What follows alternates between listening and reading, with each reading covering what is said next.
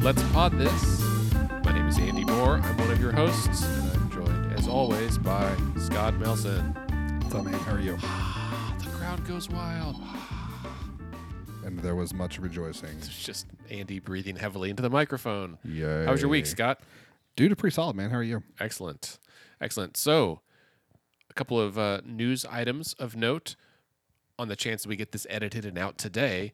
Today is Saturday. We're recording a few days later than normal, but tomorrow on Sunday, April 22nd, Earth Day, from 2 to 4 p.m., we're having our event called From Walkout to What's Next.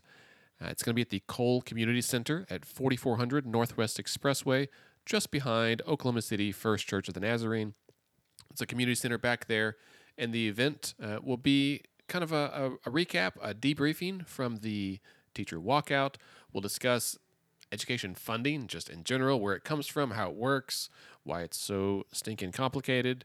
I'll talk about effective advocacy, initiative petitions, some other questions, and then what's next for, I think, the rest of the year, for how people can get engaged, what they can do, how to make a difference. So we hope to see many of you there. There's an excellent chance you'll be listening to this after that event happens, and that's okay because next Thursday, Scott, do you know what next Thursday is? The day we record the pod. It is the day we record the podcast, but also this month, It's April our next Capital Day. 26th is our next Capital Day, and it won't be our last Capital Day of the year. We do have another one on May 9th. However, as we'll discuss in just a moment, it looks like the legislature may not be there for the last one.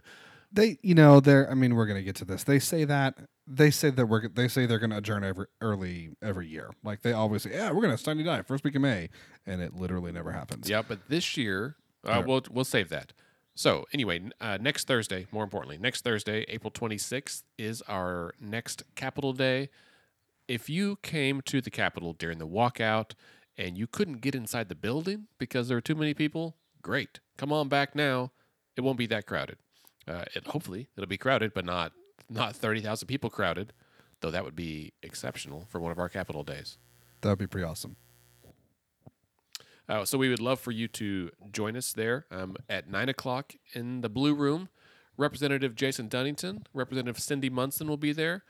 We hope to have another legislator as well. She will remain nameless at this time until she confirms. But what's cool about this month is that it is almost 2 years to the day from our very first Let's Fix This Capitol Day. Our very first one was on April 27th in 2016.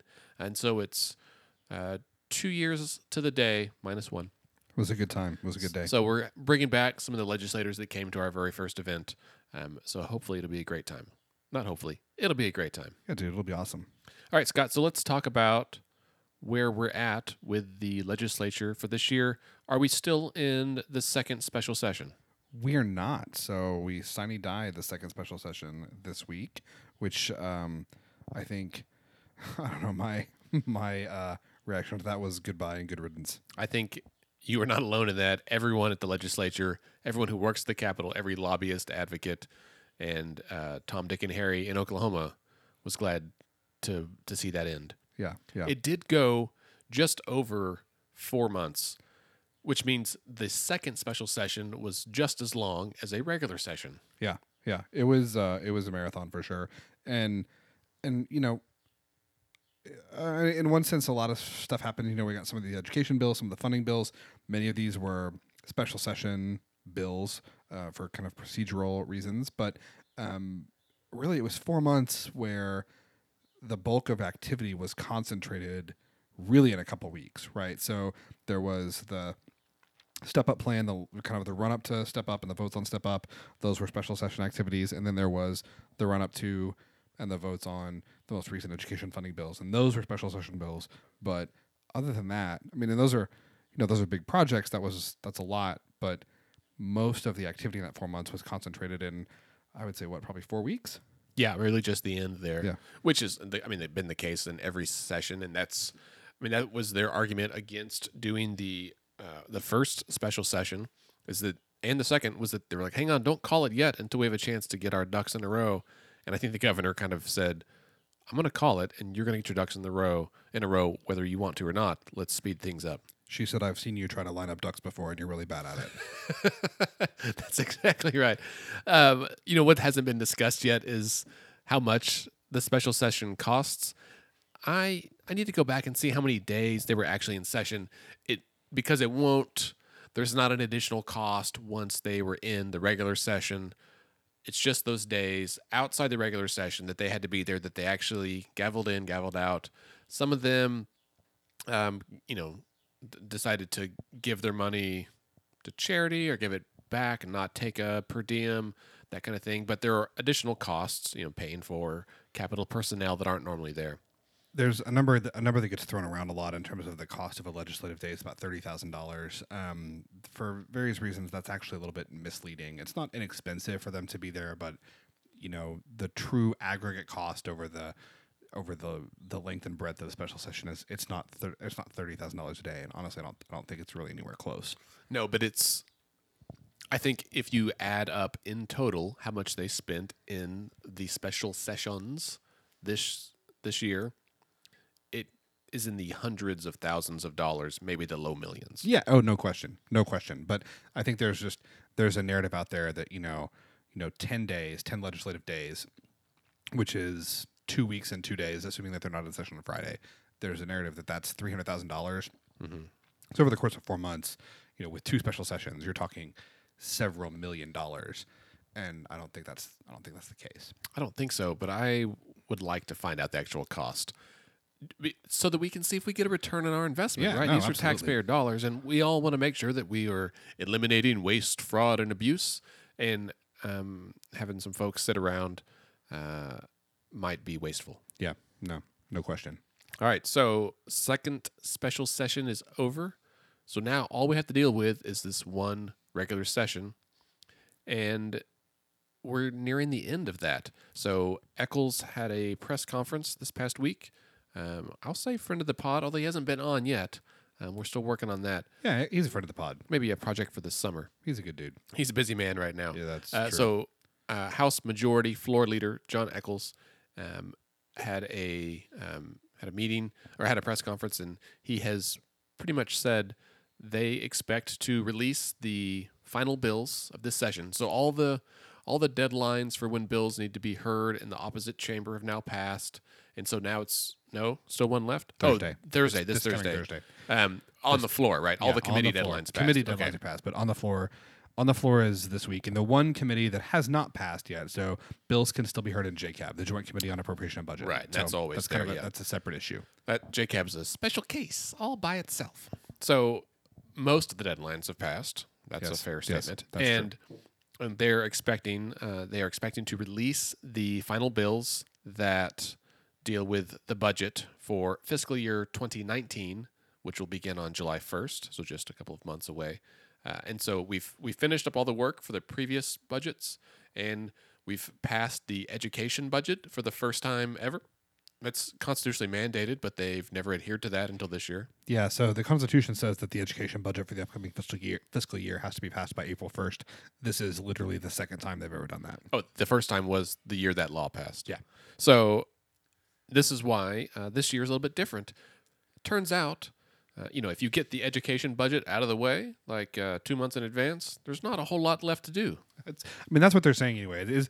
It is amusing to me to hear the leadership say, "Yeah, we're going to be out by May 4th, we think, because there's nothing left to do except the budget." And it's like, okay, so all we have left to do is the most time-consuming and complicated thing. Now, as you mentioned, Andy, the education budget is a huge part of that, and that has been they have dispensed with that already. Right. It's more than half of the appropriated budget right. that the chamber does. And this year, they're because of how much money they passed and have appropriated to education, as well as in some increased growth in revenue for the state, they have a little bit more money to use next year. So when you're not figuring out how you can cut $500-600 million and where those cuts should be appropriated, when you have money to at least keep things flat and maybe even increase funding a little bit across some agencies, the budget becomes less complicated. Well, and you've got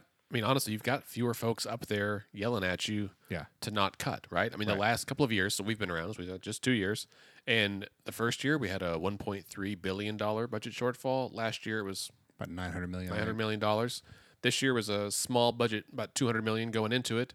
They've kind of fixed some of that, or they found some revenue to mostly deal with that. There may be problems next year. We'll get to that next year. And there's growth revenue that was The economy's slowly creeping up. Things are going okay. And so that means that, from what I've heard, they expect no agency cuts this year for the first time in correct. almost 10 years, I Yeah. think. Yep. So no agency cuts, and a few agencies, DHS, DOC, mental health, some of those might even get a small increase. Yep. And one thing that I think is going to be really interesting to watch next year, starting in January 2019 with the 57th legislature, and this depends a little bit on what happens, but for people who are kind of trying to paying attention to what's happening nationally and globally, particularly in energy markets, you'll note that the price of oil has been pretty steadily increasing. West Texas Intermediate Crude, which is the benchmark that we use domestically, closed at like $68 a barrel on Friday, which is up substantially from where it has been the past several years. OPEC, which is the Organization of Petroleum Exporting Countries, so this is like Middle East oil. in Venezuela, Middle East and Venezuela. Venezuela. Venezuela. OPEC has, and by OPEC I mostly mean the Saudis. The Saudis have said that they want to see oil at about $80 to $100 a barrel. That's their I'm sure they do. They're about to do an IPO. It'll be the Yeah. largest IPO for Aramco. Yeah. in history. Yeah. Yeah, and so this is interesting because the strategy from OPEC from OPEC generally and the Saudis specifically for the last several years, one of the reasons that the energy market has seen such a downturn in Oklahoma is directly attributable to the influence of Saudi Arabia. So Saudi Arabia, as I'm sure most people know, has the largest oil reserves, oil specifically in the world. It's huge, okay? But not only is there a ton of oil there, but just because of the geology of those formations, Saudi Arabian oil is the cheapest to get out of the ground virtually anywhere in the world. So Saudi Arabia can turn all their pumps on, they can bring oil out of the ground at record pace, drop the price to, the low 30s, maybe $40 a barrel, and they can actually make money on that. You know who can't make money at $30 a barrel? Are shale producers in the U.S. It's tough to drill those horizontal wells. Right. And so the strategy was, and it's been effective to a large degree, the Saudis said, we are going to up our production. We're going to maximize production. We're going to create a global supply glut, drop the price, and see how many of these shale producers we can force out of the market. Because the shale revolution in the States has allowed U.S. energy producers to rival the Saudis in terms of their output. But shale producers can't stay in business at $30 a barrel. So they've been pursuing that strategy for several years. They've blown through a lot of cash. The Saudis have actually one of the most generous kind of social welfare states in the world in terms of what the government provides for its citizens. Don't get me wrong; they are an autocratic, divine right monarchy that is a brutal regime in many respects. I'm not trying to sit. How here do you and really feel, Scott? Well, I don't want when I say that they have a generous social welfare state, I don't want people to think like, what the hell are you talking about? Like women don't have rights and they can't drive and there's that is all true. But in terms of providing things like medical care and kind of state subsidies, one of the ways that they, I think, kind of control their population is by using a lot of their oil money for these sorts of services. That's right. If it wasn't for the oil money, you'd have nothing. Well, so they can make money at $30 a barrel, but they make a lot more at 80 or 100, and they've blown through their cash reserves pretty steadily. So now Saudi Arabia, because of that, and because Aramco, the national oil company, is about to undergo an IPO, the Saudis want to see oil prices a lot higher. Yeah. And so I bring all of this up because there is a lot of speculation that in the next 12 to 15 months, we will see oil prices continue to rise, perhaps dramatically. If that happens, Oklahoma will become flush with cash. And I think that a debate will emerge. What do we do? Do we cut income taxes again? Do we cut gross production taxes? Do we send it back down to 2%? What do we do when this oil money comes back? Other states, Alaska, North Dakota, have put billions of dollars away in those times so that they don't have to make these draconian cuts. Right. And I think the question that we could be asking in Oklahoma is, one, do we take advantage of this situation if it develops? So this is all speculative, of course, but if energy prices come back to that degree, do we take advantage of the situation and, one, put some money in the bank, but two, even before we do that, do we try and restore the cuts that we've made over the last 10 years? Do we kind of get back to where we have these core services funded at a level where they can provide for our citizens? I think that's the debate that we as a state will have to have. That's interesting. I like that you basically gave a preview of the podcast in 2 years from now. I'll try to find this and come back and reference it when this happens, if it happens. If it happens, if I'm right. So That's right, if you're right. And if you're wrong, for sure, if you're wrong, I'm going to reference this. oh, damn it. So anyway, so we may be staring down the pipe of a end of the regular session, perhaps early for once. And I don't think anyone would be super disappointed by that. If all the agencies are held even or got a tiny bump, they got done early, I know a lot of folks at the state capitol that would welcome an early vacation. Right. I mean, you know me, Andy. Like, I love this stuff, and I'm so ready for it to be. I'm ready to not be in a session for a while. Also, I'm ready for election season. Yeah, well, that's the other reason is that love election season. a lot of these folks are running for office. However, not as many as you'd think. So I had a conversation with David Blatt, the executive director from the Oklahoma Policy Institute, certainly a friend of the pod, and I'm hoping to get him on to talk about some of this soon. They've been kind of looking back at previous elections and who was elected when, and a lot of this was spawned, I think, by Effie Craven, who's a friend of the pod and on our board. She made a spreadsheet a while ago, and it was covered by the Oklahoman and News 9, where it looked at everyone currently in the legislature and if they've had an opponent in the past who hasn't had opponents in primary, general, whatever, to understand how many folks haven't ever faced an opponent. They just got elected simply by filing. It's an astonishing number. It was a high number, and so it started there. And since we just went through filing for all the House seats, a third of the Senate seats, and then all the statewide things, governor, lieutenant governor, treasurer, all that, it is interesting looking back.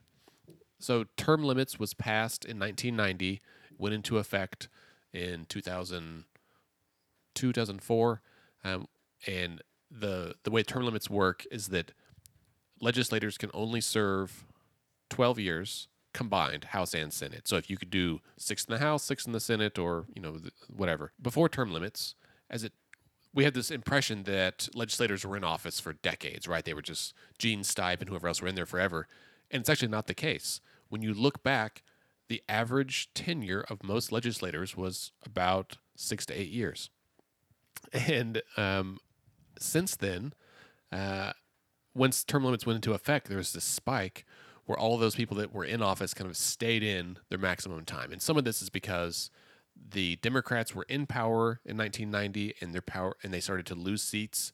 And so some of those folks knew that once they left office, their seat would likely flip. And so they just kind of hung on for as long as they could to try to give their party extend their influence as long as they could. Well, now it's gone back down, and now the average tenure is again around 8 years, 6, 8, 10 years.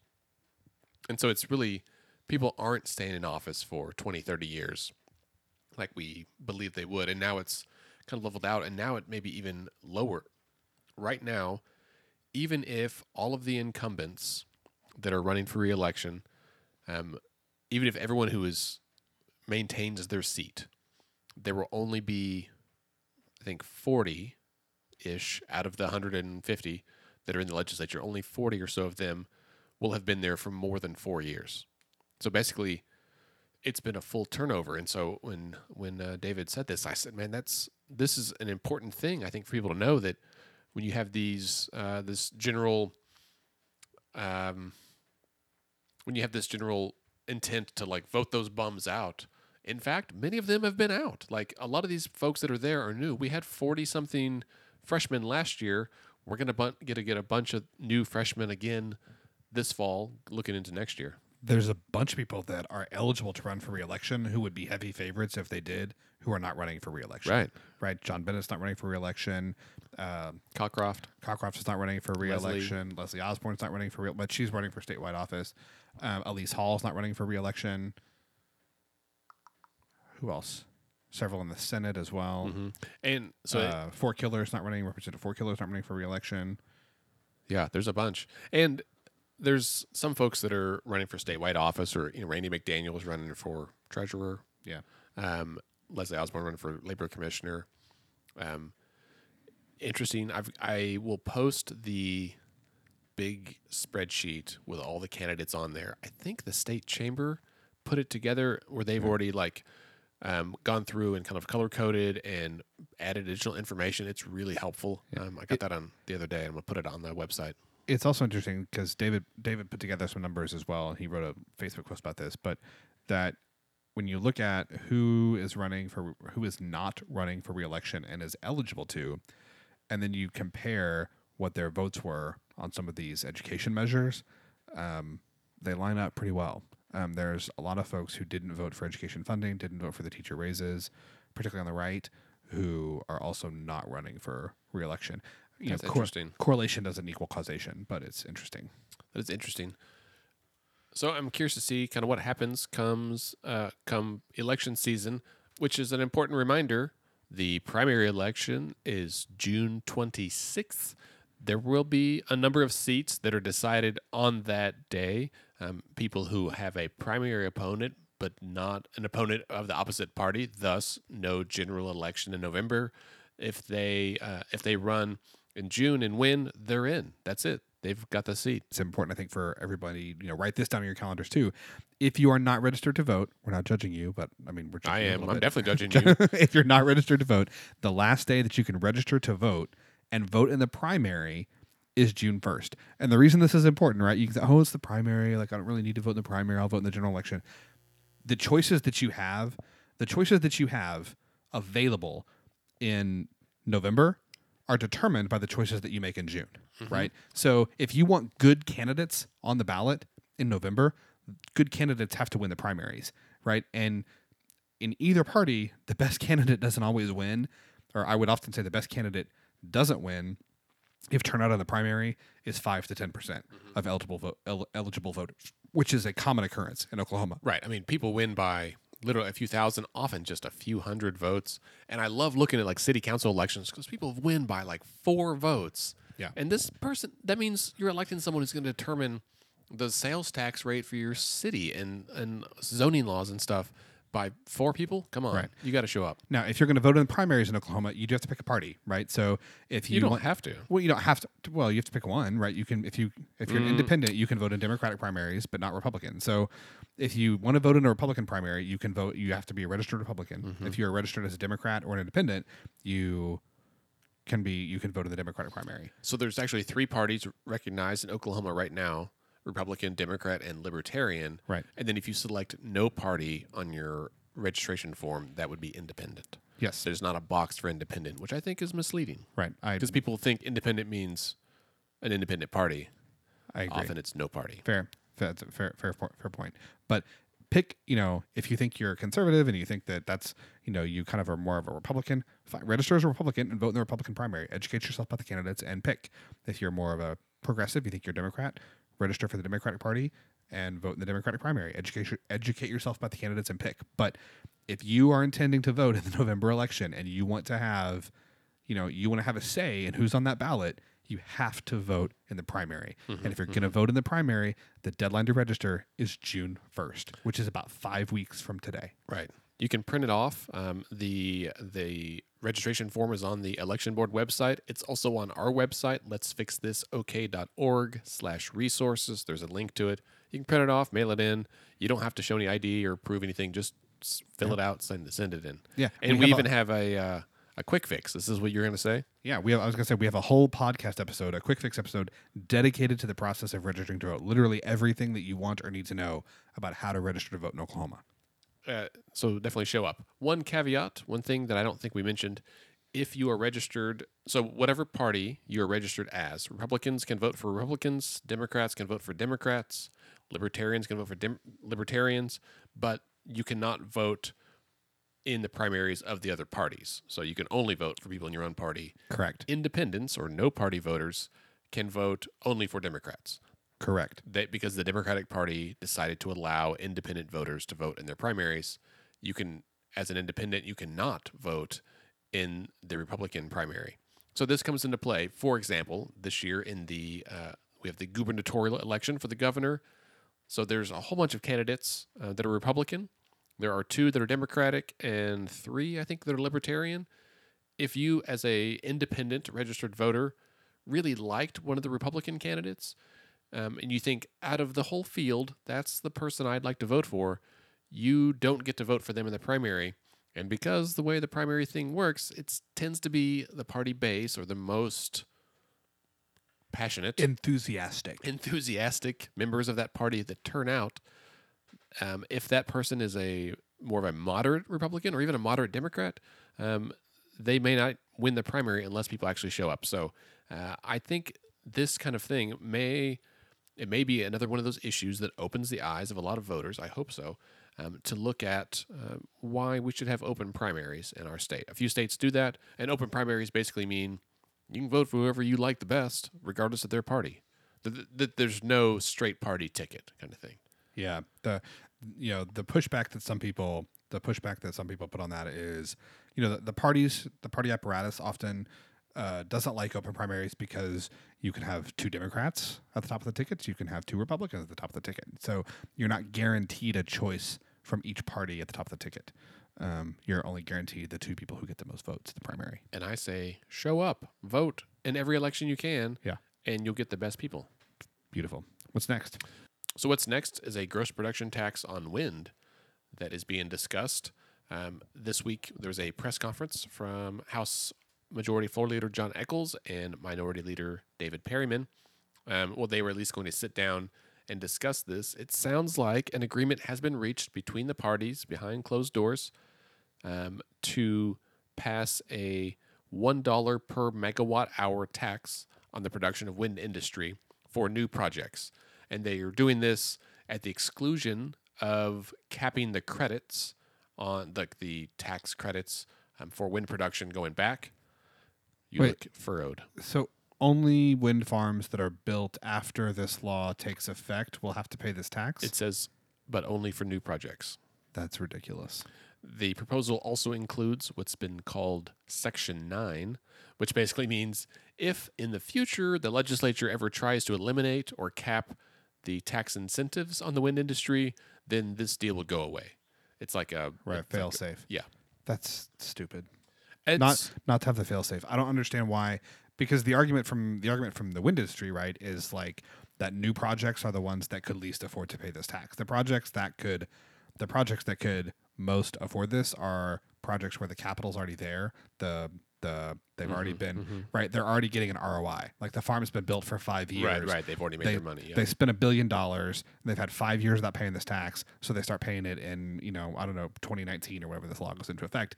They can absorb this better than a project that hasn't been built yet and now has to build this into their cost structure and their financing. So I would say my argument as a citizen, as a taxpayer, would say, okay, suck it, pay your tax. No, I don't disagree with paying. No, make him pay the tax. But to me, a better way to do it is starting in 2019. All farms currently in existence, provided they've been in existence for at least 5 years, or pick a number, right? Start paying it, and then every new farm that's built going forward, after they've been in production for 2 years, 3 years, 5 years, whatever the number is, then they start paying it too. But don't say that new farms have to start paying it on day one, and farms that are already built don't have to pay it ever. Mm-hmm. That's just another picking winners and losers thing to me. Well, and so I think it's probably important to note that the rate is only $1 per megawatt hour, which seems to be a pretty fair or a somewhat low rate. Well, the argument from the wind industry is going to be that Kansas and Texas don't do this at all. Do they not? No. Interesting. Yeah. I'm sure they're going to argue that. And there might be a consequence for that, right? They might decide to build elsewhere. Right. In fact, as I recall, the only state right now that has a GPT on wind is Wyoming. Really? Yeah. Any other state with a significant wind presence does not do this. Now, I'm not saying wind isn't taxed in those states. They may have an alternative tax structure that they feel works better for their state. So I'm not saying that we're overtaxing the industry. I'm just saying that as a model for what should a GPT on wind be, I don't know how much data there is to suggest what the right number is. If that makes sense. Is a kilowatt hour bigger or smaller than a megawatt hour? It's smaller. This is per megawatt hour. Okay. Megawatt is 1,000 kilowatts, I believe. kilowatts. Yeah. So 1,000,000 watts. Yeah. All right. I'm trying to research how It's many. like byte, kilobyte, megabyte. Right. So an average American uses residential uses about 1,000 kilowatt hours per month. So basically, this would be $1 per every household. Something like that. I mean, but do you see my point on like Sure. why are you going to say that farms already built don't have to pay this ever, and farms that are going to be built moving forward have to pay it from the beginning? Why don't you just say all farms have to pay it once they've been producing energy for a set number of months, years, and I don't care. It could be 6 months, it could be a year, 5 years. Look at the math and see what makes sense. I'm sure that industry, could kind of help. Do you think basically it's you get tax incentives in order to start up the farm in the first place. Those incentives run out, and then you got to start paying. I guess then you lose the incentive and you have to pay a tax. Yeah, I mean, and now I think probably part of the argument here is going to be not I shouldn't say going to be is how do you extract money from the wind industry? What's wind industry? What is the best way to bring revenue into the state treasury from this kind of new source in Oklahoma? And there's two schools of thought on this. The first is a wind GPT, and it's just what it sounds like. It's straightforward. You look at the amount of energy, Gross production tax. a gross production tax. How do you tax the energy that is produced by these wind farms on a per megawatt hour basis? So $1 per megawatt hour.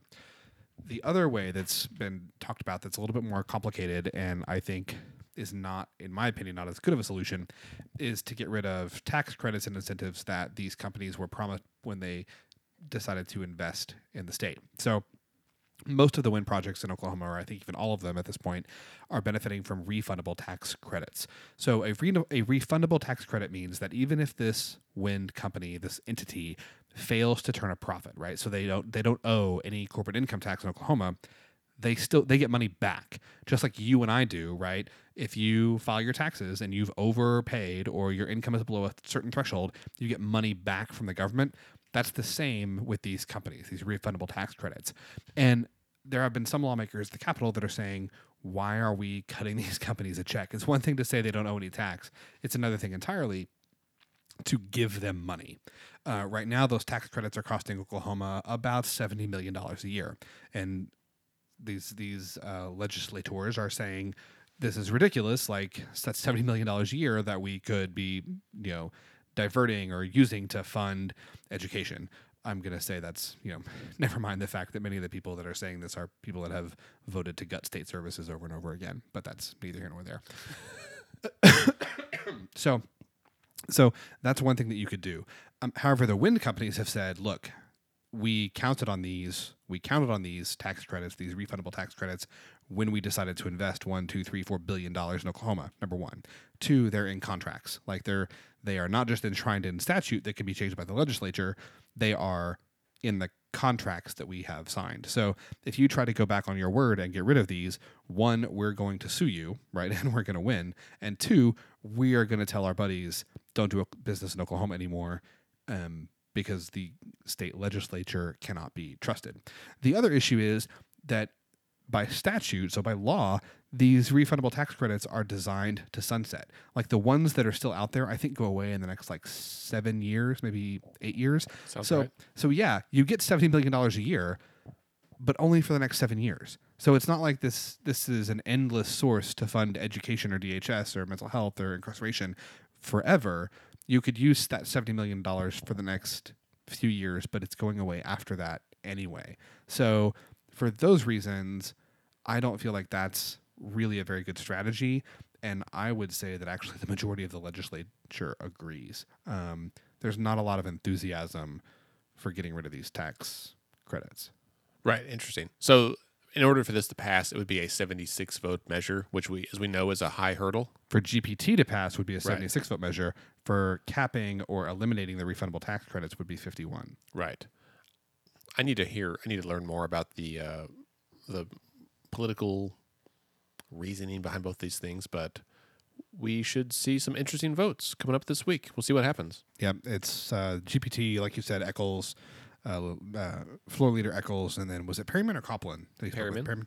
And Representative Perryman have said that there's an agreement in place, should see a vote on Monday or Tuesday.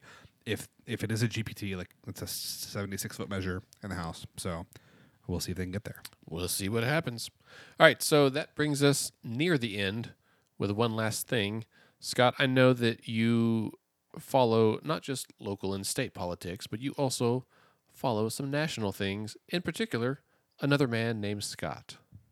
Yeah, so this is the latest installment of our ongoing coverage of EPA Administrator Scott Pruitt, also known as Pruitt Watch.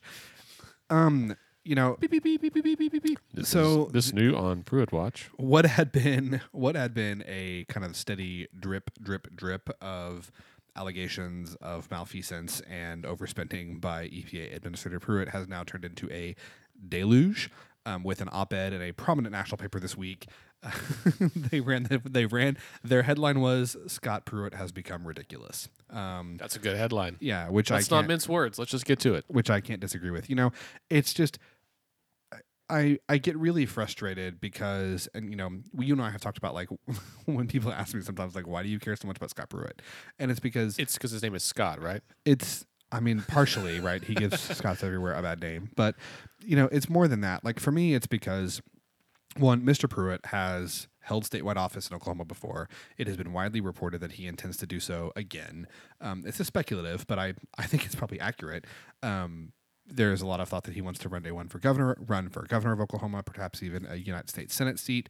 And rest assured, his platform is going to be fiscal conservatism, eliminating waste, fraud, and abuse in government, and good stewardship of the, you know, Oklahoma taxpayer dollars. And that's fine to run on that platform. I got no problem with somebody, so long as it's true. Right. And I mean, and it's a little tired for me to think about that from this, like he's kind of built his career on that, and as well, going after environmental regulations. This is a guy who spent $43,000 of taxpayer money to build a soundproof phone booth in his office at the EPA. This is a guy who refused to ride in the same car that every other EPA administrator, and I don't mean the exact same car, I mean the make and model, used by every other administrator at the EPA. He wanted a bigger car. He wanted to have bulletproof wheels. He wanted bulletproof seat covers with a special security detail. This is a guy who has requested a security detail or ordered a security detail that is literally unprecedented in the history of the agency he heads, with one exception, and that is the days immediately after 9/11 when all major government figures in the U.S. had an extensive security detail. Mm-hmm. This is a guy who sent that security detail to, I think, Australia. It might have been New Zealand, but I'm pretty sure it was Australia. He sent them ahead to prepare for his arrival at a cost of like $50,000 to the taxpayers for a trip that he didn't end up taking. Okay, like this is a guy who insists on flying first or business class everywhere he goes because of security risks. And then when you ask what the security risks are, it's because when he sits in coach, people talk to him about why they think the policies he's pursuing and his goals at the EPA are terrible for the environment, and he doesn't want to have that conversation. And I'm not making this up, okay? Like that's what he says. Oh, and this $43,000 phone booth that he built, by the way, according to the EPA's own Inspector General, that broke federal law. Whoopsie. Right? Like that's a felony then, right? Yeah, like that's not just a bad use of money. That's illegal. And look, I'm not here to like, I mean, I guess I'm kind of harping on Scott Pruitt more than I harp on anybody else, but the hypocrisy of this from someone who like is, again, you know, a so-called fiscal conservative, government overreach, restraint, all these sorts of values that are laudable, honestly. in the right circumstances, but this is how he chooses to use or tries to use taxpayer resources that really, really gets under my skin. And if Mr. Pruitt decides to return to Oklahoma and run for governor or senator or anything else, I really feel like this should be part of the conversation. So he does not have your vote. I try not to make those decisions until until it's time. We'll see who his opponent is. Fair enough. Wow. So, I'm gonna have to take some time to go read some more of the national news. I try to stay focused on state stuff, but those are some extraordinary incidents. I mean, it really is. It's remarkable. Like I Sounds think a little paranoid. I mean, I think that I try to avoid hyperbole, but I don't think that unprecedented is hyperbolic when talking about Well, kind if of it's the way never he's conducted if it's himself. never been precedented, then it is indeed de facto unprecedented. I mean, it's Do you think we can? Let's say that they rule that his little magic phone booth is in illegal use of funds and all that, and they take it away from him. Can we get that and use it as a podcast studio? dude. That'd be awesome. Are you saying that Upper Room Studios needs $50,000 worth of improvements? I'd say I'd take it. Also, I want to know how he got a cell phone signal in that secret booth. I assume it's a landline, Well, I guess, like a red phone. an encrypted landline for the freaking EPA administrator. Like, is the EPA administrator calling the Kremlin? Maybe. How's the fracking going on over there? Do you guys have earthquakes like we do? Or is it that the EPA administrator is calling large oil and gas producers and chemical producers and saying, what regulations would you like me to undo for you? Who knows? We're not there. It's soundproof. All Anyway, right. sorry. Thanks for letting That's me get okay. that Hey, Pruitt Watch is always entertaining. Thanks for letting me get that off my chest. Do you feel better? My migraine is gone, yes. Excellent. I took a photo of Scott while he was ranting about that. I'll post it on social media when this episode posts. And that officially brings us to the end of this episode. Remember, this Sunday, April 22nd, are From Walkout to What's Next. And next Thursday, April 26th, is our next Capital Day. Please join us. Take the day off work. Just take the morning off work. Come hang out. We can go have lunch. It'd be a great day. And I would love to walk with you and hear what you're passionate about and walk with you to your legislator's office and either facilitate the introduction or sit in on the conversation or just get to know you. Honestly, that's really why we're here. Remember, you can connect with us on Twitter and Instagram at Let's Fix This OK. Scott is at SC Melson, and Andy, me, I am at AndyOKC. You can also like our Facebook page at facebook.com/Let's Fix This OK. Our website is letsfixthisok.org, and there you can sign up for our newsletter, read our blog, and find other resources and details about upcoming events. Our podcast is edited and produced by Scott and me, and Let's Pod This is a member of the Mostly Harmless Media Network. Our theme music is provided by the Sugar Free All-Stars. Let's Fix This is a nonpartisan, non-profit organization who strives to educate and equip all Oklahomans to engage with their government. We encourage you to get involved in any way that you can, and remember, decisions are made by those who show up.